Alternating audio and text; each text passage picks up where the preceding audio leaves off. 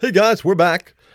Jason here, your host, Jason Corl with Whatsoever is True. And we're going to jump right into this one. And it is simply titled Sex, the World versus the Bible, right? Here's our scripture today from Romans 12, verse 2. Don't be conformed to this world, but be transformed by the renewal of your mind, that by testing you may discern what is the will of God, what is good and acceptable and perfect, okay? Remember, the verse that precedes that, present your body as a living sacrifice, holy and acceptable. So what's the world say about sex versus what the scripture says about sex? And I think that this is an important thing to know. And I think we all struggle with it. You know, we've got a bad porn problem within the church too, not just within the world. It is interesting. The world doesn't have a porn problem. It just embraces it. One thing to remember when you talk to, if you're struggling with this, or you're talking to people who are struggling with it, that the not acknowledgement that it's a struggle, it's a sin, is quite an accomplishment in this day and time. So the easiest and most dangerous way to be conformed to this world, and I'm telling you, this is so foundational to what's going on, is to breathe the poisoned air of modern sexual ethics. The Bible is our gas mask. And trust me, the air is poison. The ethic that's swirling out in culture's winds tell us that everything's permissible, except the belief that all is impermissible.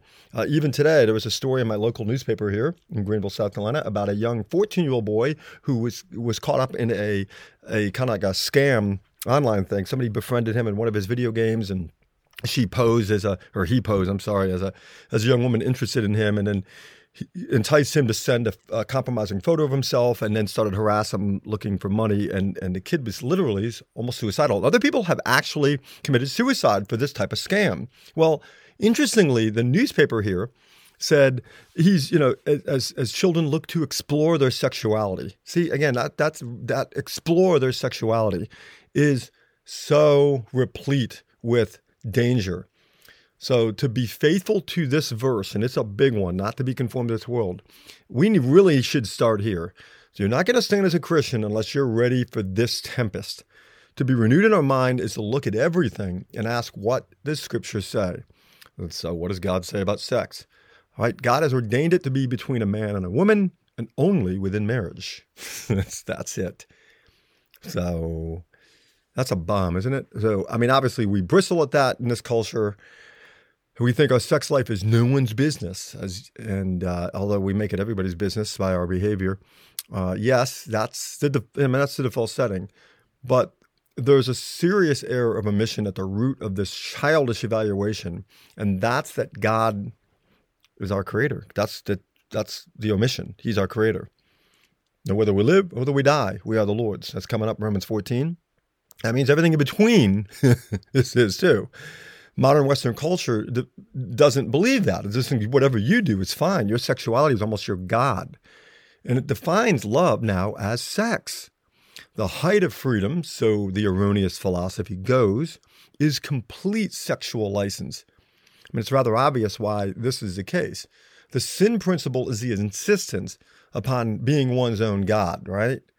So human beings can't actually be God in any meaningful way, so they have to pretend. And the easiest way to pretend to be your own God is to break God's obvious sexual structure. I mean, this is why when you read Romans 1, especially like verses 24 through 27, that's what you're going to see. It's a logical consequence of the suppression of the truth about God. That's the great exchange of Romans 1:25. Is the dishonoring of ourselves sexually. That's the consequence. Atheism leads men and women not higher, not to transcendence, not to glory, but to the sewer. Life without God is wretched and animalistic. The strong will prey on the weak, and the weak will self-medicate in any way they can. And Satan will have us all heel on that great leash of sin if we're outside of Christ. So, what God has created for wedded bliss, sin subverts. What He created to be experienced within the spiritual intimacy of biblical marriage, sin has rerouted as its own good. What is made for honor, what is resplendent in that trust and lifelong devotion are central, sin destroys through self-indulgence. Where there should be the majesty and beauty of trust wrapped I mean, like a warm blanket around a physical act, sin has drained all the romance and left us broken.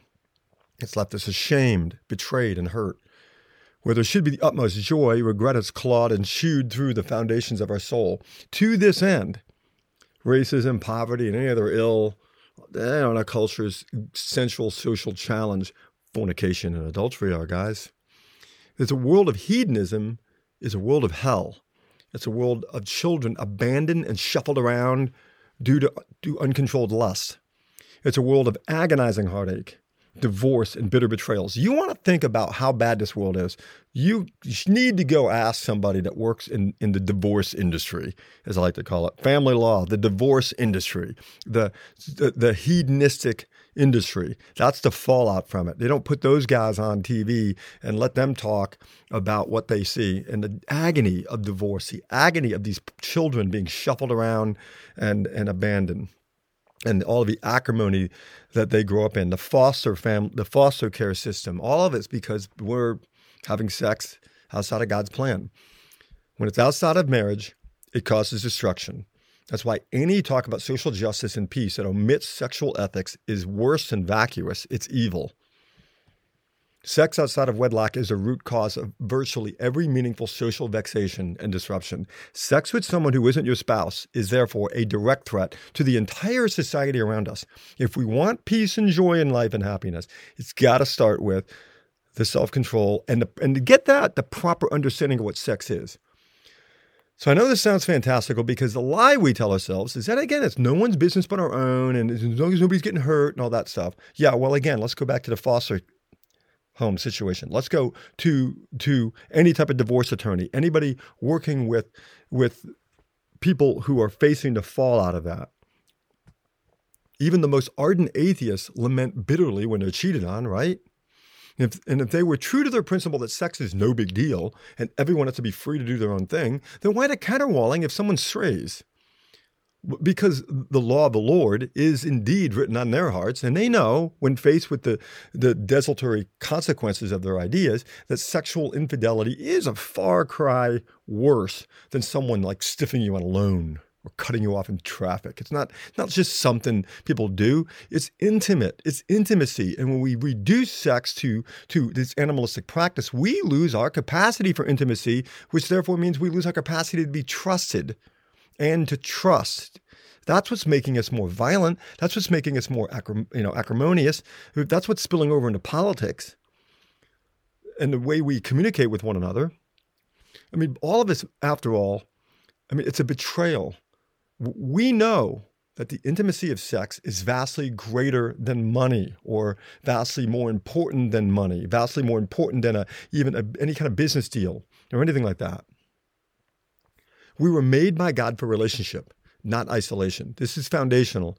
We were created by Him, who is love, and to be loved by Him and others. Fellowship is union. Fellowship is the security of acceptance by God and His people.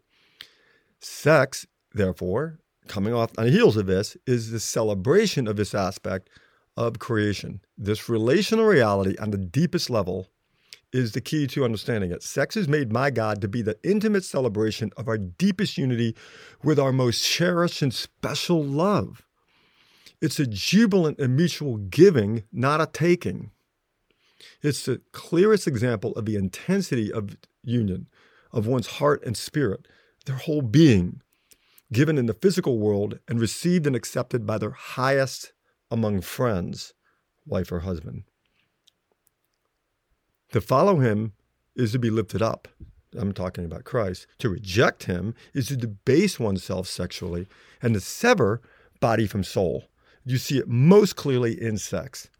And nowhere is this catastrophic rupture more evident than in how we view and use sex. So again, the Bible's not telling us just don't have sex out of wedlock, be miserable. It's telling you what sex is really for, and that's why I just ran through that. The law of sexual union between one man and one woman is written on the heart of all God's people. So we see it reflected in every culture, though we find it abused in places where God's grace is going to be the most clouded. For example, look at false religions. A lot of them grant men multiple wives and their concubines. The women, not so much, right? Women are treated like property. The more sin there is in a society, the more women are bartered as sexual toys. This is the normative principle in religions, false religions, especially like Islam, where women are absolutely second, even third-class citizens. And it's evident in atheism alike. Because pornography and so forth, it debases women. It also debases men, but really debases women. The man's sex drive is, one can suppose by a precursory glance at the sexual ethics of false ideologies, the lodestar of their theology. And we can see from our perch what happens in cases of war. Think about it. When there's no restraint on people, you're going to have an outburst of sexual violence. After Berlin fell to Soviet Russia in World War II, the rape of unprotected women was ghastly. Millions of German women were raped by unrestrained soldiers, girls as young as 8 or 9, all the way up to old women. They were assaulted in a city stricken by war and depleted of the men that could have protected them. The Japanese rape of Nanking was equally, if not absolutely, more barbaric. Hundreds of thousands of defenseless Chinese women and girls were literally raped to death by the rampaging and remorseless Imperial Japanese Army. In North America, Indian tribes like the Comanche were notorious for their maltreatment of captured women. For a woman to fall into the hands of those most feared marauders, it was a death sentence of ghastly proportions. It was also one of the most sexually dehumanizing things imaginable what they would do. John Wayne's classic movie, The Searchers, dealt with this very topic. Sexual deviance and sin can be seen in other ways too. For example, in the American South during slavery, and it wasn't uncommon for slave-owning and, yes, married and professing Christian white men to have several mulatto children, Because slavery itself was a horrific sin fueled by violence and power, well, sexual sin followed it. The fact that a so-called Christian man could commit adultery with a slave woman who couldn't reject his advances, by the way, and then due to the social stigma, wouldn't grant the children any rights, or sometimes limited rights. That's just, of course, the children that resulted from those sinful dalliances. I mean, all of that's evidence of sin's incredible power to deceive. People look at that and they go, oh, slavery was terrible, and slavery, and it's just they think of racism, and instead of thinking of the real roots of it, which is sin causes abuses of power, and abuse of power always is abuse sexually. One scratches your head at the shocking moral insanity of let's say, again, the sexual abuse of black slave women in a so-called Christian South. And of course, and remember how quickly man fell into sexual sin after our collapse in the garden. I mean, Cain's son Lamech was a perfect model of that. He had 2 wives immediately, right? Genesis 4. And he boasted in his prowess of violence, having killed a young man for striking him. The point is, wherever sexual deviance goes, violence goes too, because when men won't restrain their sexual appetites, they won't restrain their tempers or pride either. Sexual license is a supreme act of defiance against God, striking at his ethical sovereignty, and it fractures our ability to be intimate and the ability to be trusted and to trust. It makes us savage, not loving. So, of course, it's no stretch of the imagination to figure that the man who would take the forbidden woman, that is the one who isn't his wife, will also, when possible, take a life too. The rule of history is that where there is less rule of law, there is more sexual violence. And where there's more and more sexual deviance, then there's less family stability, which, when there's that, leads to violence. God isn't mocked and will never be played a fool. His world is hardwired with his rules. And when we break them, we reap the built-in consequences of our rebellion. Sex, like fire, has great power and must stay within its proper confines. Sitting by a fire, for example, with your sweetheart, cuddling and enjoying each other is romantic. Sitting on a curb, watching your house burn down, well, not so much, right? In both cases, the couple's hugging by a fire. It's like this, that we need to see sex. God defines the boundaries of all ethical issues, including sexuality. It's not loving to redefine what God has made, since the consequences are so damaging. When men insist on choosing right and wrong on their own terms, rejecting God's word, they cast themselves into moral oblivion. and they become monsters and dogs. What used to be rather common knowledge to a more biblically literate America needs repeating today. The founding fathers saw biblical marriage as a cornerstone of political freedom because without it, right, children wouldn't grow up fit to self-govern. Liberty requires self-government, which is why it's unpopular among the masses. Self-government requires self-control. It requires respect. It requires work ethic. Sexual license is all about giving in to one's base desires. It's the opposite of self-control. It's the opposite of respect. It's the opposite of work ethic because, again, in a real relationship, you have to work at it. It's a pursuit of pleasure without commitment. It's the taking of the sacred union without the character to preserve that union. When the founders said that any culture is a mere 18 years away from anarchy at any point, this is exactly what they had in mind. Children that are raised by a philosophy of hedonism make bitter, scared, and alienated adults, if we can even call them that. The most sacred vow a man or woman will ever take under the sun is the one to love until death do us part. A child is brought into that union in many cases, right? So what are they to deduce a child from a divorce other than the elemental fact that their parents didn't love enough to keep their word? Love is just simply a word. It's an emotion. It's fleeting. Their parents couldn't tame their instincts. They couldn't control their emotions for the good of the family, to discipline themselves in love. So sexual fidelity in marriage is what God commands of us. And as with all of his commands, it carries with it both a blessing and a curse. Follow that command and be rewarded with security, deep and abiding companionship, understanding, and consistency. Break that command and reap a whirlwind of chaos, regret, shame, anger, financial pain, financial trouble, right? I'm a self-defense instructor. I kind of like this joke. I can teach you to defend yourself against a mugger, but if you had a mugger that could take half of your stuff and make you send him a check every month, oh wait, but that's what divorce does. So remember Rome, it wasn't beaten by a better army. It fell because of hedonism. It fell because of self-indulgence. And of course, it was sexual anarchy all over the place there. So this is how America is like a once great prize fighter who doesn't train anymore, but sits around eating the easy foods, right? The chocolates and the pizza. A couple of years ago, Super Bowl halftime show, Jennifer Lopez. It's a beautiful, talented lady, right? She did the halftime show, and of course she was, predictably scantily clad. She rolled around with all that talent God had bestowed upon her, not to elevate the viewers and help them think of transcendence and beauty. She did all of that to tantalize everybody. She swung around on a pole like a stripper.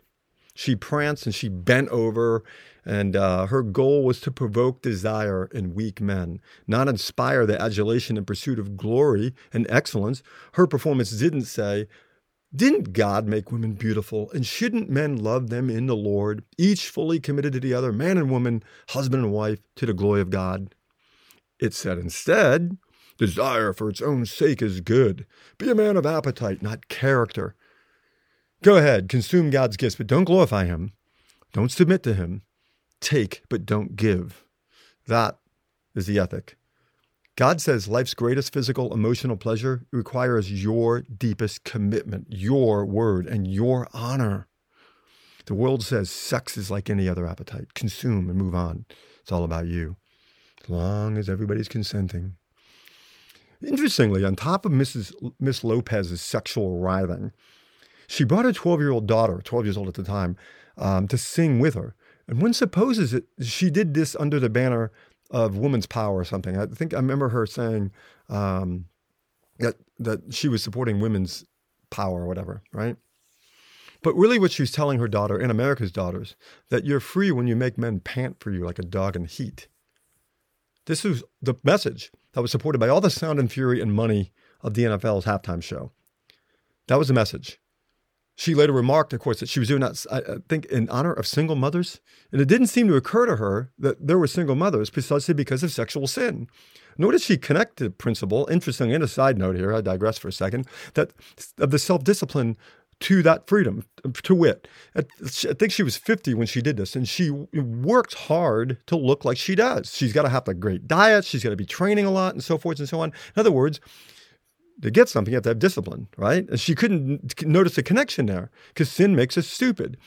The law is freedom comes from Christ and separation from sin. And sin, like too much like chocolate and pizza, and if she was doing that all the time, she certainly wouldn't have had a halftime show. She certainly wouldn't have been dressed like that. Vice is always easy. Virtue is sometimes very hard. And all of this said, no one who logically and honestly desires societal and personal peace will champion the sexual ethics contrary to the Bible. The Bible is not telling you don't have sex or you'll be miserable. It's telling you have sex inside of your marriage and be absolutely trusted and loved and to be trustworthy and to be loving. The Christian position, upholding the supremacy of God's word, makes no compromise here. Sex in any other fashion than between a married man and woman is forbidden by God. The church must not give any ground nor quarter on this issue because, to do so is not only unfaithful to God, but it's unloving. It's unloving to others due to the consequences of sexual sin that I've already detailed. Sure, it's easy to give into the incessant pressures of society and hand the world a blank check on the issue of sexual morality, letting them fill in whatever they want in the blank, right? But as we've shown, sexual sin unleashes a tsunami of devastating repercussions. The loving course of action is for the church and the Christian to continue, despite the opposition, to explain the high virtues of Christian marriage in all its glory and contrast that over against the devastating impact of going your own way. Betrayal, heartbreak, single parents struggling to get by, children growing up in the horrible shadow of divorce. There's disease, there's regret, there's alienation. The church must fight the good fight of explaining how sexual fidelity within a marriage is the plan of God for their lives. It's easier to indulge one's appetite and not do the work to make sexual intimacy a part of one's life and marriage. That takes a commitment of character from both parties. What we have in our hookup culture it's not blissful and secure intimacy gained through submission to God, and it's the mutual using of one another to counterfeit what we know we truly want and need. So a man or woman who settles for sexual experience, and I'm using air quotes here, rather than true union, drinks a venomous poison that erodes the soul by shattering the bonds of trust between lovers. It's a theft. Sex without commitment and honor. It's a hateful act to the other, not a loving one, in that it involves them in a deeply personal act of self-abasement.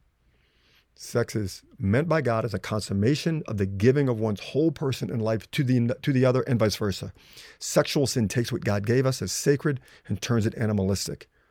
We have turned sex into a taking, not a giving. We've severed the demands of character and personal honor from the issue, reducing lifelong commitment to a single act of lust and passion, performed without duty, without obligation, or any assurance of tomorrow.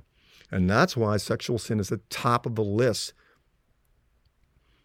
Sexual sin causes the degradation and humiliation of all who engage in it, and is a supreme and, in today's day, ubiquitous carrot dangled before us by the devil.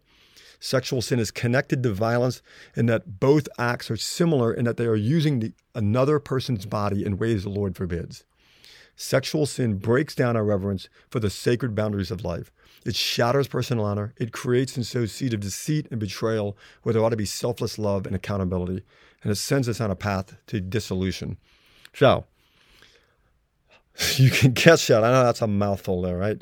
You can catch that all on whatsoeverstrue.com. I've got it out there. I get a nice picture of some roses, by the way. I was looking for something, being kind of a dude here, I was like, I got to put something kind of romantic on there. And so that's what I did with the article. It's called Sex, the World versus the Bible. That's on whatsoeverstrue.com, so you can check that out.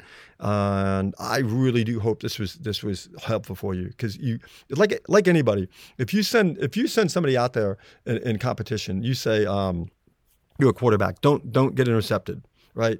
They don't have anything productive to focus on. If I say to a boxer, go out there and don't get hit, I mean, they've got to be working for something productive. Sex is not the enemy of Christians. The right use of it, the right context of it, it's a beautiful thing. It's a necessary thing in our lives. If you're having trouble with this, if you're having trouble with porn, you're having trouble with temptation, what have you, this is a way to think about this. This is a way to overcome it by renewing your mind, not being conformed to the world. So, all that said, hope this is a blessing for you. I pray that it continues to lead you in the paths of righteousness and conformity to the will of God in your life. And I'll catch you next time.